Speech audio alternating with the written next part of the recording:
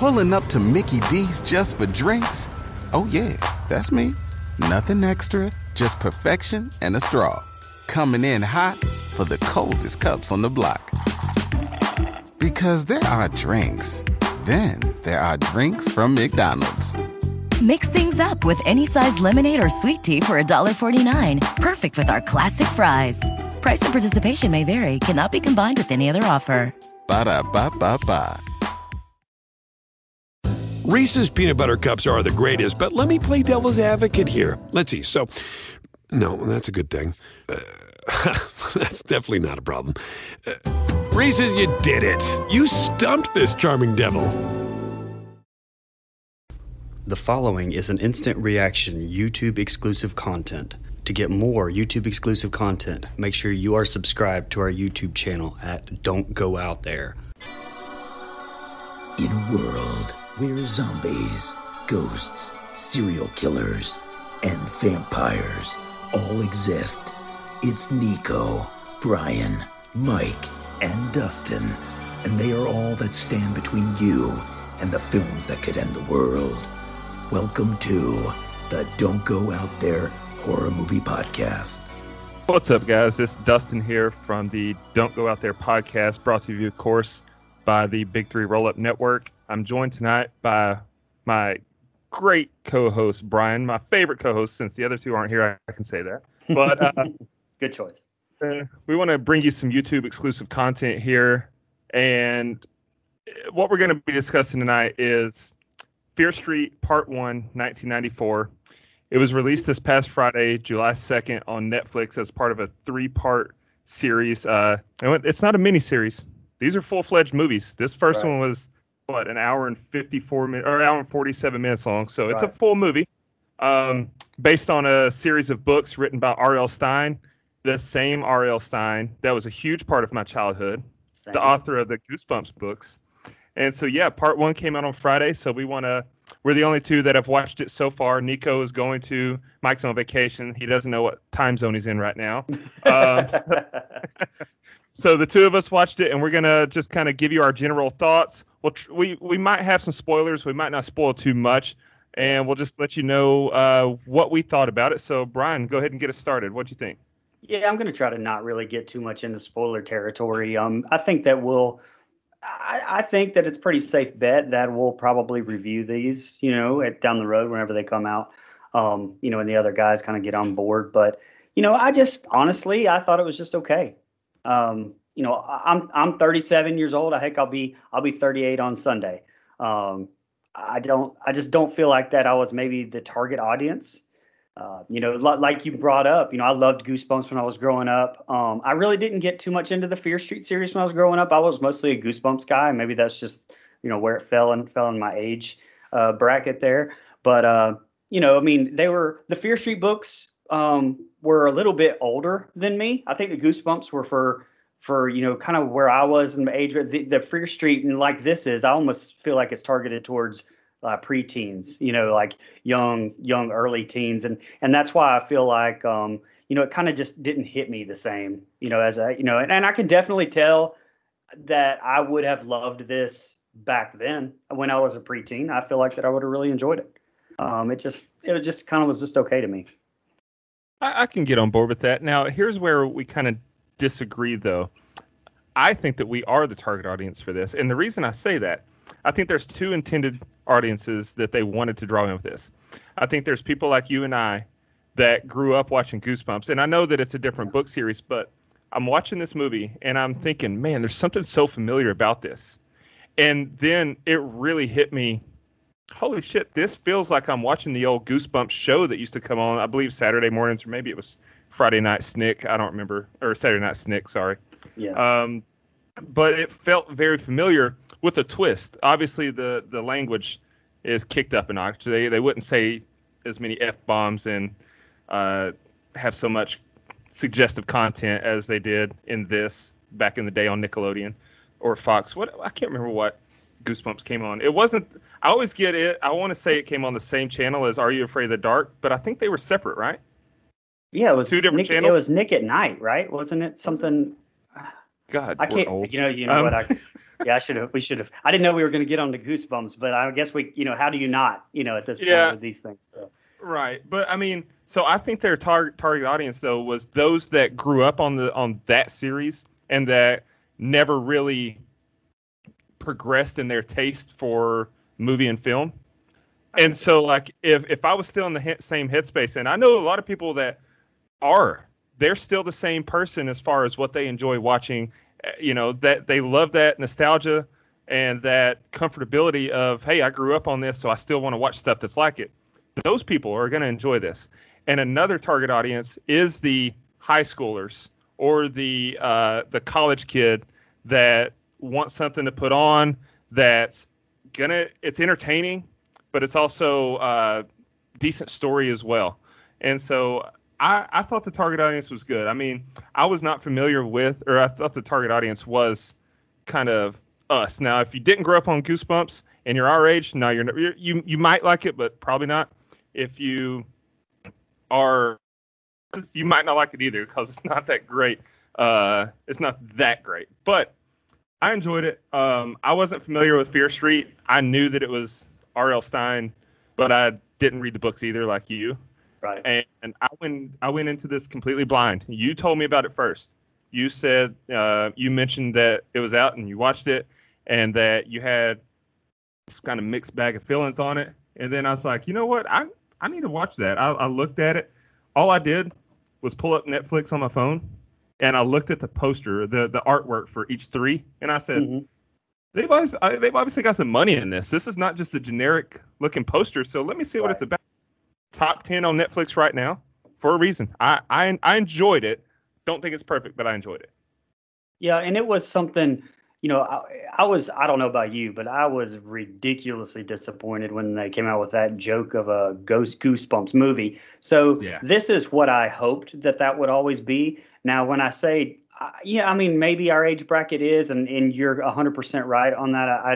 I changed my mind. I completely agree with you on the target audience thing. Maybe I just felt like for me, being that we dissect these movies, I guess, and watch these so much that I'm just, I sat there and couldn't just enjoy it. And I just saw the flaws with it. And there are definitely a ton. But I also remember whenever I was 13, a 13-year-old boy, what's on your mind. So you want to watch a horror movie when you're 13. You don't want to go too overboard, but you want something with great gore and nudity. And hey, something just a little bit risque, something that's going to show me blood and guts and just be fun to watch. And I would have loved this movie whenever I was 13 or 14 years old. There's no doubt. Absolutely. And the movie does have some charm from the standpoint of we grew up in the 90s. You mentioned your age, your upcoming birthday. I'm 32. I'll be 33 in August. So we grew up in the 90s. I was 6 in 1994. But a lot of the stuff you see in this movie is like, man, it really takes you back. And even if you didn't grow up in that, just something as simple as the opening act when they're in a shopping mall, looking back now, it's like, holy shit, people don't really do that anymore. Right. Like they do, but not the way that they did that, in this time. I thought the cast was good. Yeah. I really enjoyed the acting from the cast. I think some of the writing was a little bit inconsistent. I think they couldn't decide, do we want to go full-fledged tongue-in-cheek with some of the dialogue, or do we want to make this a serious movie? Because when you take some of the dialogue and you pair it up with some of the most beautiful deaths we've discussed in a long time. Oh, yeah, absolutely. There are some incredible kills in this movie. Yes. And so it was very inconsistent when you talk about those. Like the deaths and the dialogue together, it's just like, what the hell is going on here? But I thought the star of the movie was Josh, my man Benjamin Flores Jr. I thought that he was I love that kid. I thought he was great in this movie. Yeah. He was charming. He was sincere. And like I said, I enjoyed it for what it was. Well, you talked about the deaths. I won't spoil it, but if you've seen it, there's especially one that will get you towards the end when you're just, holy shit. Yeah. And so I will definitely splurge on this movie and talk about how great the deaths are. Maya Hawke Stranger Things, and obviously Uma Thurman and Dustin's boy Ethan Hawke's daughter. She's got a nice little cameo for the intro. I kind of feel like that was almost a nowadays maybe version of having Drew Barrymore in the first part of Scream for a second. Just, Yes. There's a lot of homages to a lot of different movies. It definitely has some Scream vibes, of course, but it does keep I keep using it, but it's the only thing I could think of off the top of my head it does have the Stranger Things type vibe to it. So it's not as adult as Scream, as funny as that sounds to say, but it's not as childish as some of the stuff in Stranger Things either. So I thought it was a good little blend if we're talking about some good stuff there. Yeah, for sure. And you just broke some news to me. I did not realize until I was today years old, as the kids say, when I realized that Maya Hawke is the great Ethan Hawke's daughter. I don't know why I never put that together. So and Uma Thurman, she looks just like her. Yeah, that's true. So I could see that. But this movie just went up a few points in my book because it's got the seed of the greatest actor of our generation. But no, you're 100% right about the opening act. It definitely has some Scream vibes, which I think is perfect. Like, you think about the 90s and you think about slashers, right? Scream, right? It kind of reset the genre. And when you're now so many years removed from Scream and you're wanting to pay tribute, that opening scene was perfect. You had a killer in a mask. You had a death by literally slash. The killer was taking a knife and slashing at the gut, not stabbing at first, just slashing. And I thought that was like, okay, that's funny because they're called slashers, but we don't get a lot of cut deaths. We get stab deaths and other things. So it was funny that the first action we saw with the knife was an actual slash. I thought that they pulled off a lot of things that can be tricky as far as tips of the cap and paying homage to films that walk before it. Right. And, there are a ton of nitpicks I won't get into now, a lot of dialogue issues, a lot of stuff that just kind of doesn't make sense in some parts of it. But I will definitely say the opening is great to me and the ending is great to me. I thought the ending was very good, especially the ending. So I won't spoil that. Go watch it if you haven't seen it. It was definitely enough to keep me intrigued, enough to see the other two parts. It's almost like I said something, and I don't know, it was the atmosphere it set or something. It made me feel like that this was a movie that I would watch in some big marathon in Halloween when I was just like throwing in some like in October, just throwing in some Halloween stuff.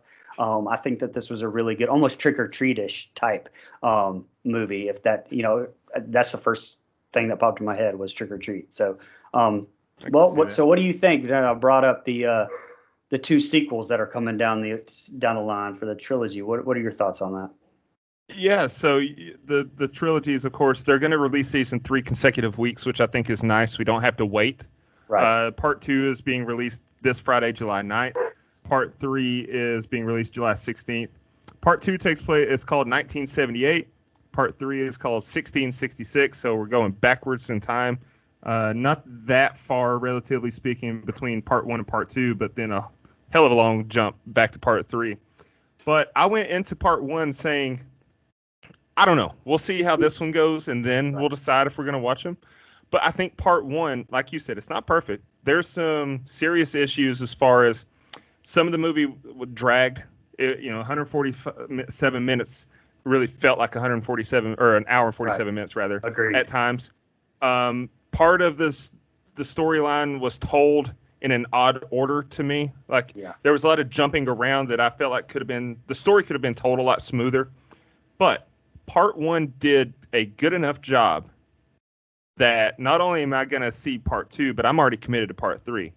A lot of times I'm like, well, Part 1 was okay. Let's see how Part 2 is before I decide on 3. Right. No, I'm just going to see it through. Like, I enjoyed it that much because, like I said, it really felt like I'm watching those old R.L. Stine Goosebumps shows. Right. And it really has that feel that I appreciate from my childhood. I can respect it, as well as the vamped up dialogue to suit my mature, It's funny we say mature, but if you talk about people that cuss all the time, it's pretty much immature depending on who you ask. But it does enough to where I'm in for the other two. What are you saying? I mean, I'm definitely in for the other two just because I kind of want to see where it goes. I almost can say without a doubt, and there is some doubt, but I'm pretty sure that this is going to be my favorite one based on, all right, the time period. This is everything that I want to see in this one. Plus, this is going to run into the problem that I'm worried about, is that you're going backwards. So you know where the story's ending up. So it's almost like you're going back and doing two prequels to what you just saw.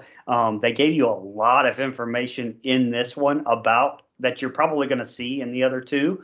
So I don't feel like there's going to be a ton of surprises, because you know how they're going to end up, and you didn't know how this was going to end up. Now, if they're going to throw me some kind of weird, crazy time loop or whatever, hey, I'm all for it. Mix it up. I hope I'm not right, because I'm going to be a little bit disappointed if I am. The way that this ended, I'm a little bit surprised that there's not a follow-up to this somehow. We're going backwards. So, maybe that's something down the road. I don't know, but they definitely didn't leave it, or they definitely didn't close out a trilogy, if that's what they were trying to do. Yeah, for sure. And part of me wonders if the way the ending was on this first one, and by the way, there is a false ending that I did not really appreciate. That I wish they'd just, don't tease me like that, but whatever. Part of me thinks, though, with the ending on this, that what they might do is majority of the second one take place in 78, and then the ending kind of bring us up, to kind of tell more of the backstory, because I don't think that they would have shot their load so heavily in the first one just to put out lackluster efforts in 2 and 3 when they're releasing, all 3 are made. Right. Because a lot of times with that, they'll say, hey, let's make this first movie and let's make it really good. And then it does well. And then they decide, hey, let's do a sequel. That did really well. No, they've already committed to 3. So part of me thinks that they've got this planned out, and they've got it to where we just need to sit back and trust them a little bit, because anytime that 3 are made and in the can ready to fire off in succession, surely to God they've got it figured out a little bit more than what we're led to believe. And I 100% hope you're right. That's what I really do hope you're right. I want to see some more 90s. I want to see some 80s, and I'm kind of, I'm not really pumped about going back to the especially the 1600s in the witch area, but it'll be interesting. Hell no. We'll see. Bring me those women dressed like Quakers. I love it. Well, I think that's all I've got on this. Yeah. Tonight. Yeah, I was going to ask if you had any final thoughts. You heard it here from the 2 more logical people that host this show. Don't tell Mike or Nico we said that. But we both recommend watching it. We're not saying you're going to love it, but we enjoyed it enough to recommend it. So let us know what you think. Follow us on all our social medias. Got Facebook, Twitter, Instagram, got a TikTok.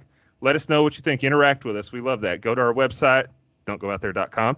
Check out all our previous episodes, our YouTube channel. And, tune in. We're looking forward to discussing the other 2. Have a good one. Thank you.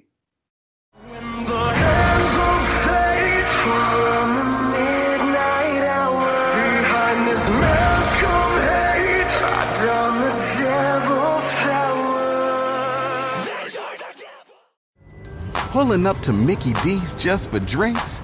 Oh yeah, that's me. Nothing extra, just perfection and a straw. Coming in hot for the coldest cups on the block. Because there are drinks. Then there are drinks from McDonald's. Mix things up with any size lemonade or sweet tea for $1.49. Perfect with our classic fries. Price and participation may vary. Cannot be combined with any other offer. Ba-da-ba-ba-ba. Reese's peanut butter cups are the greatest, but let me play devil's advocate here. Let's see. So, no, that's a good thing. That's definitely not a problem. Reese's, you did it. You stumped this charming devil. Start clean with Clorox, because Clorox delivers a powerful clean every time. Because messes happen. Because the charcoal mask. Great, because why would I put that on my face when I could drop it in my sink? This is what I get for multitasking. Ugh, why is charcoal so sticky? Hello? Hey, Janice. I am so sorry. I thought I was on mute. No, we don't need to reschedule. I'll just stay off camera. Ooh, yeah, that happens. So start clean with Clorox. Use Clorox products as directed. You know when you're listening to a true crime story that has an unbelievable plot twist that makes you stop in your tracks? That's what our podcast, People Are the Worst, brings you with each episode. I'm Rachel. And I'm Rebecca. We're identical twins who love true crime cases that make you say, didn't see that coming, and we hate the people responsible for them. Listen to People Are the Worst now on Apple, Spotify, or wherever you get your podcasts.